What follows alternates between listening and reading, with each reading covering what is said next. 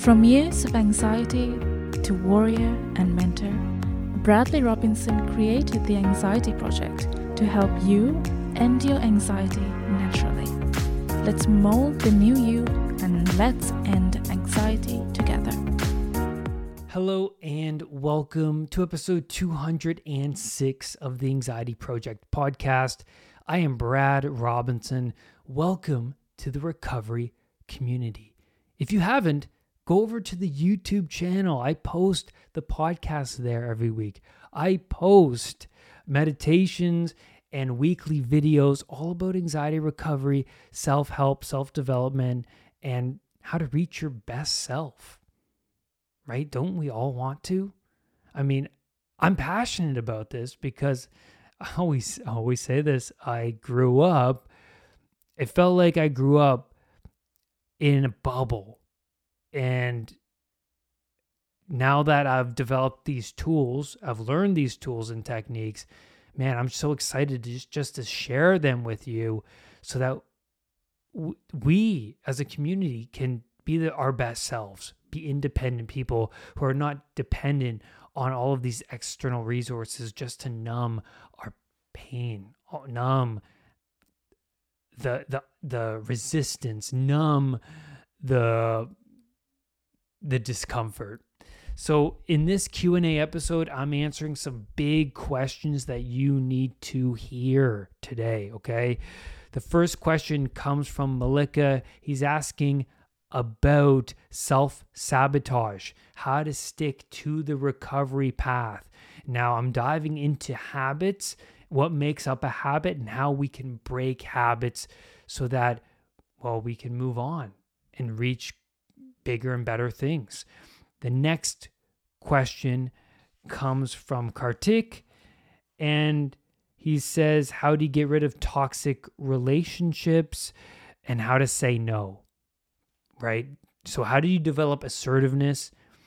Which, for me, this was a big thing to integrate into my personality because I'm a very agreeable person. I'm very, very agreeable. I want to fit in with everybody. But I noticed before in my old ways, the wanting to fit in so desperately, it made me feel more weak as a person. It made me feel desperate. And now I've come a long ways. I say no. I know when someone is just not right for me, who is toxic, and how to keep my distance and not engage in that sphere of negativity. Okay. So I'm answering that. And then I'm going into a question from Lavetta, who's asking about cold showers and why take them. And I love cold showers mainly for the mental benefits. It's huge. So let's dive into Malika's question about healing. How do you motivate yourself and stick to the healing path? Even though I want to change my routines and behaviors, I somehow keep sabotaging my own recovery. Now, self-sabotage, Malika, it's part of the recovery journey. It really is. Failure is part of it because what you want to do is fail forward. You want to go up and down, zigzag. It's like a zigzag journey, right? You're going somewhere and you go up a bit, but then you come back down, but then you go up and then you come back down. But even when you come back down over here, you're so much further down the path than you were a few months ago, right? So first of all, acknowledge that. You've learned way more than the old you. But it's really important to dive into habits, right? And there are 4 stages to a habit. And James Clear makes it clear. See what I did there? James Clear makes it clear in his book, Atomic Habits. He says there's a cue, there's a craving, there's a response, and then there's a reward. The cue and the craving, they are the most difficult to pinpoint, right? Because we get habits become so reflexive. right? It's only after we do the behavior we recognize that we have no control over it, that it wasn't really us. It was like this unconscious program that clicked on, and we just played out the act. And then we woke up after saying, oh, damn, I can't control this thing. I can't get a grip over this thing. It's beyond me. And, that was the case with me with pornography, especially. I would just wake up from the act at the end of it and be like, well, what just happened over that last little while? Now, for me, another act that I'm currently battling right now, social media. And it's after going on Instagram, I catch myself and I'm like, oh, okay, what is the reward here? Because remember, there's the cue, there's the craving, response, and then the reward. So after the response, I'm thinking to myself, well, what was the reward here of going on social media? Well, there's the distraction social media gave me, the dopamine from the likes and the comments on Instagram, and then the anticipation of novelty. Because seeing that post of the person I'm following, well, what else did they post? Is there something new? Is there something new? It's the anticipation of that novelty. So looking at the reward is really important at determining, well, the reasons behind the habit itself. Now, I want you to sit with yourself and I want you to ask yourself, what behaviors am I doing daily that I would like to stop, but I can't seem to stop?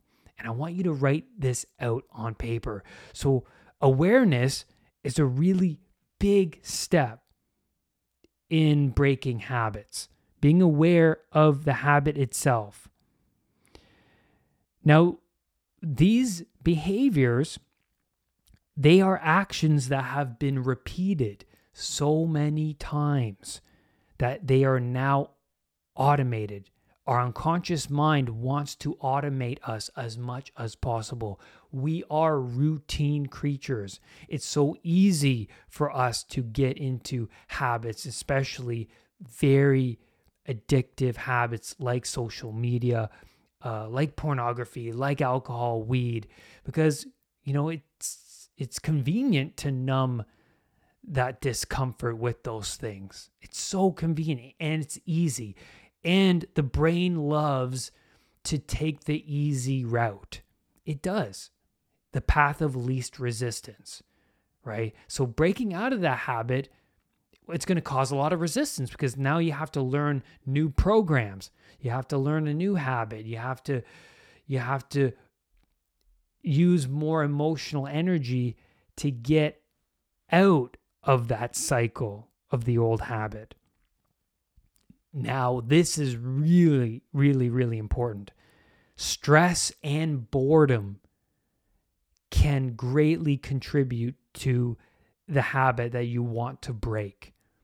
And I noticed this within myself when I would go on social media are the times where I'm like, now what do I do? Now what do I do? And then I will go on Instagram. You also have to replace bad habits with new habits. If you're not going to watch Netflix, then what is the replacement? If you smoke weed, when you're stressed out, you will have to find another habit that will reduce the stress. Find the trigger. For me, there were certain times of the day I was watching pornography. Then when I felt the craving, I would go to the gym or I would go for a hike. So changing your actions throughout the day breaks the normalcy. I'll repeat that. Changing your actions throughout the day, it breaks the normalcy. I would also watch and listen to my mentors on YouTube or their podcasts, because surrounding yourself with those who embody the lifestyle you want to live is important, because you start to act and think like them. You also attach a lot of reasons to why you don't want to do the action and why you want to do this new behavior. And also that it's possible to live without that behavior. It's possible to live without the behavior. 1% changes every day. Those chip away at the cycle. Those chip away at the programs of your unconscious mind. Remember what I said before, awareness will greatly enhance your chances at success. So stack the chances of success, which means you have to sacrifice. You have to sacrifice that old behavior with something new. Now, I want you to write this down. Write these down for each of the habits you want to replace. Who are you with when you do this behavior? What time of day? Where are you when you do this behavior? Then write, what would you do instead? Why is this better than the old habit? So for me, it was meditation instead of waking up and then stumbling downstairs to eat Cheerios.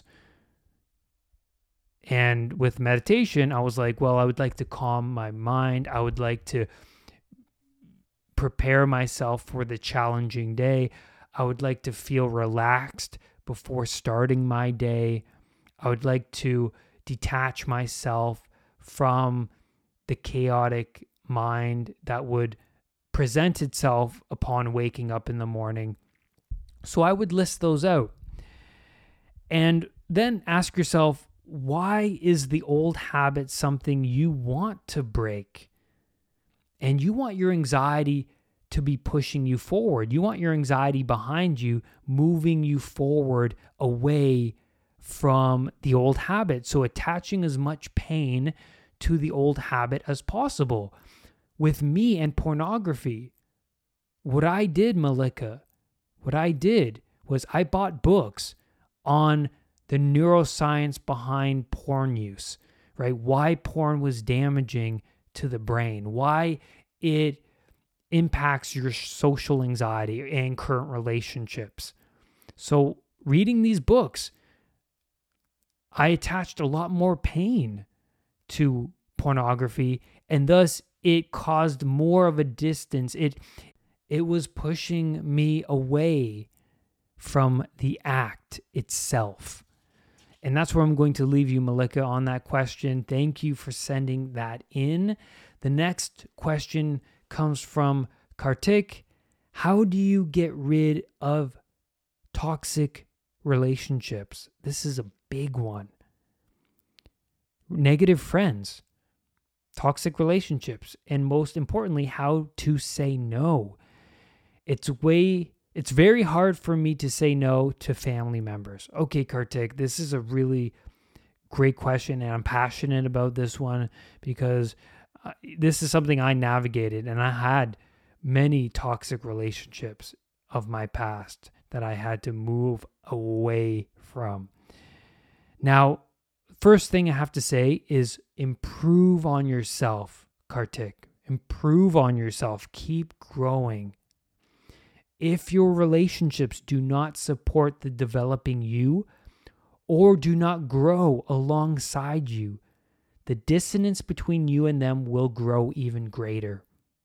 I'll give you an example. I've seen this with myself, but also with Maggie, my fiance.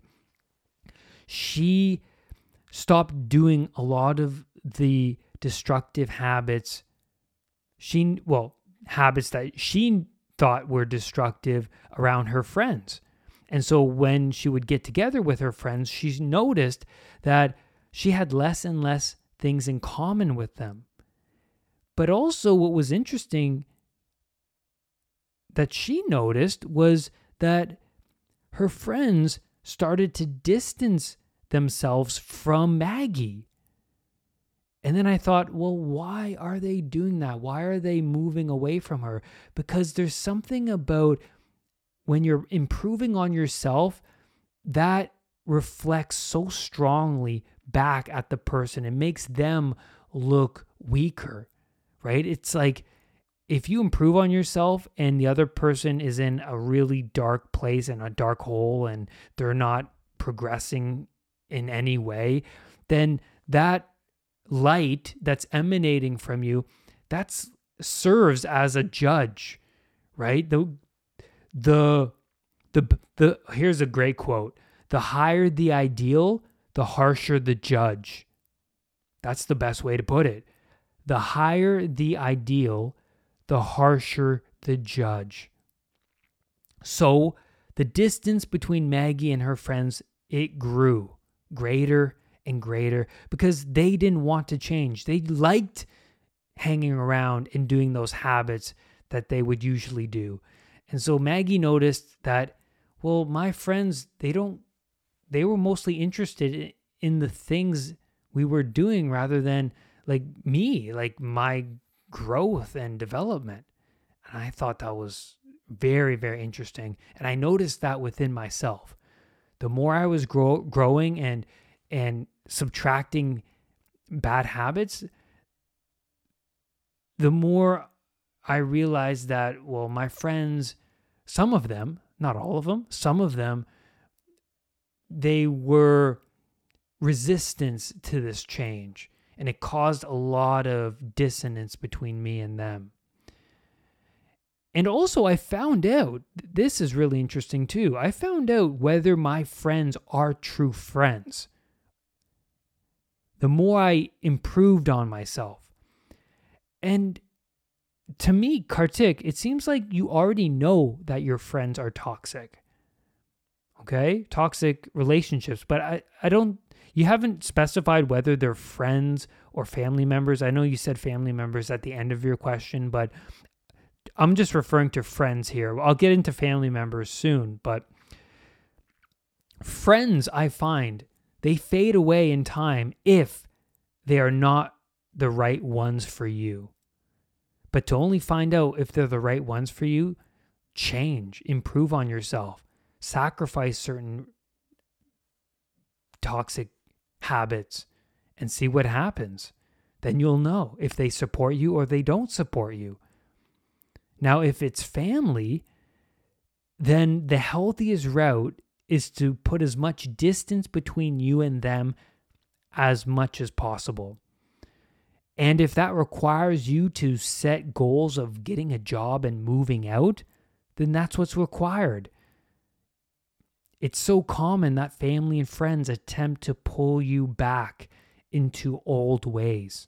It's so common because they want you to come back down to their level. Because remember, the higher the ideal, the harsher the judge.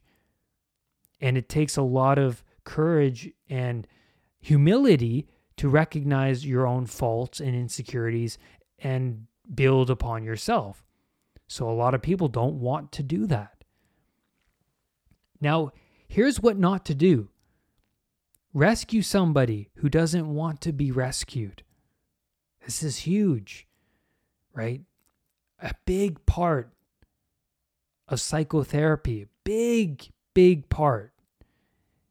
Well, as a therapist, you don't want to force somebody to get better because you're just going to drown them. And they already have a shield around them. Okay? They have a shield. So all you can do is be the example. If the person wants to change, yeah, they'll change. But if they don't, then do not try and force them any sort of change because the likelihood of you drowning with them is very, very high. Now, let's go on to saying no, because I really like this part of the question. If saying yes is making you feel weak, then saying no is what's required to stay true. You are deviating from the path when you turn a cheek to your own moral compass. Little self-betrayals result in a loss of self-respect. It will be more challenging to say no. And it's mainly from the excess energy required to resolve the disputes, if any, when you say no. And you also stand out as the black sheep. But you will feel stronger. You will feel stronger.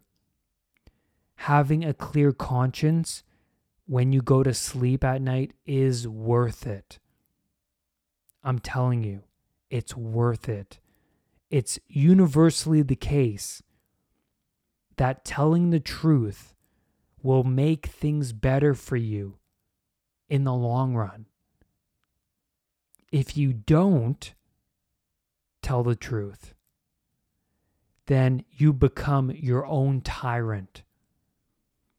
The world you inhabit will become corrupt. You will get weaker and you will lose respect for yourself. So, what do you have to lose? Say no, and it takes practice. The more you say no, the stronger you will feel, and the more confident you will feel when you say no the 50th time, the 100th time. You just have to start with the first no. And then a great question to ask yourself: would my mentor do this or say this? So when you're in that situation and you don't know what to do, if you don't know whether to say no or not, ask this question: would my mentor do this or say this thing? Would my mentor say no in this situation? Thank you so much, Kritik, for the question. Lavetta asks, why on earth do you take cold showers? Now, Lavetta, I'm going to keep this short, and I want to give you just a brief answer to this one. But why I take cold showers is mainly for the mental benefits. Because I used to be a slave to my own thoughts. I used to be a puppet to my own thoughts. And the more you avoid situations that make you feel uncomfortable, well, you're just lowering your resistance, right? And then when you come into contact with challenges throughout the day, they're more challenging than they need to be. So I set myself up for challenges at home. So when I go into a cold shower, what does my mind do? My mind generates 150 reasons why I shouldn't go into the cold shower. And sometimes I'll lollygag. I'll brush my teeth. I'll stand there near the sink. But then I'm like, you know what, Brad? Let's do it. Let's go in. So the cold showers, they're teaching me to bypass that voice that wants me to take the easy route. No, Brad, don't go in. Don't go in. Don't do this instead. Do that instead. But then I'm bypassing that voice and then I'm going into the damn shower. Now, what this is doing is training me for any of the challenges that will arise throughout the day. So when that voice comes back into my head, I will be on guard and it'll be more reflexive for me to bypass that voice and do the challenge, well, approach the challenge rather than shy away or ignore it or turn my cheek to the challenge. So the cold showers is a very powerful tool for me to strengthen that internal voice, the voice that says, you know what, let's go in anyways. Let's go into the cold. And that's what's making me stronger. It's my mental self-talk. That's why I love to do it. There are health benefits too. I feel great afterwards. I feel awake in the morning. It energizes my body. A lot of people that I talk to who take hot showers, they say it makes them feel sluggish and more tired and comfortable. And well, that's the reason why I don't take hot showers. You can take hot showers at nighttime because it'll help you sleep better. But in the morning, it helps you start your day off on the right foot. You're willing to face uncomfortable situations. That's the main message of the cold shower. It's helping you confront those situations that you just don't want to confront. And you're more likely going to confront them throughout the day when you just set that momentum up for you first thing in the morning. And that's where I'm going to leave you on this Q&A. Thank you again for the great questions. And lastly, rise above anxiety. I will see you on the next podcast episode. Bye for now. Brad's powerful anxiety recovery program is now available at unpluganxiety.com. The Anxiety Project program is downloadable and puts the power of anxiety recovery in your own hands. Visit unpluganxiety.com for more details. Recovery starts now.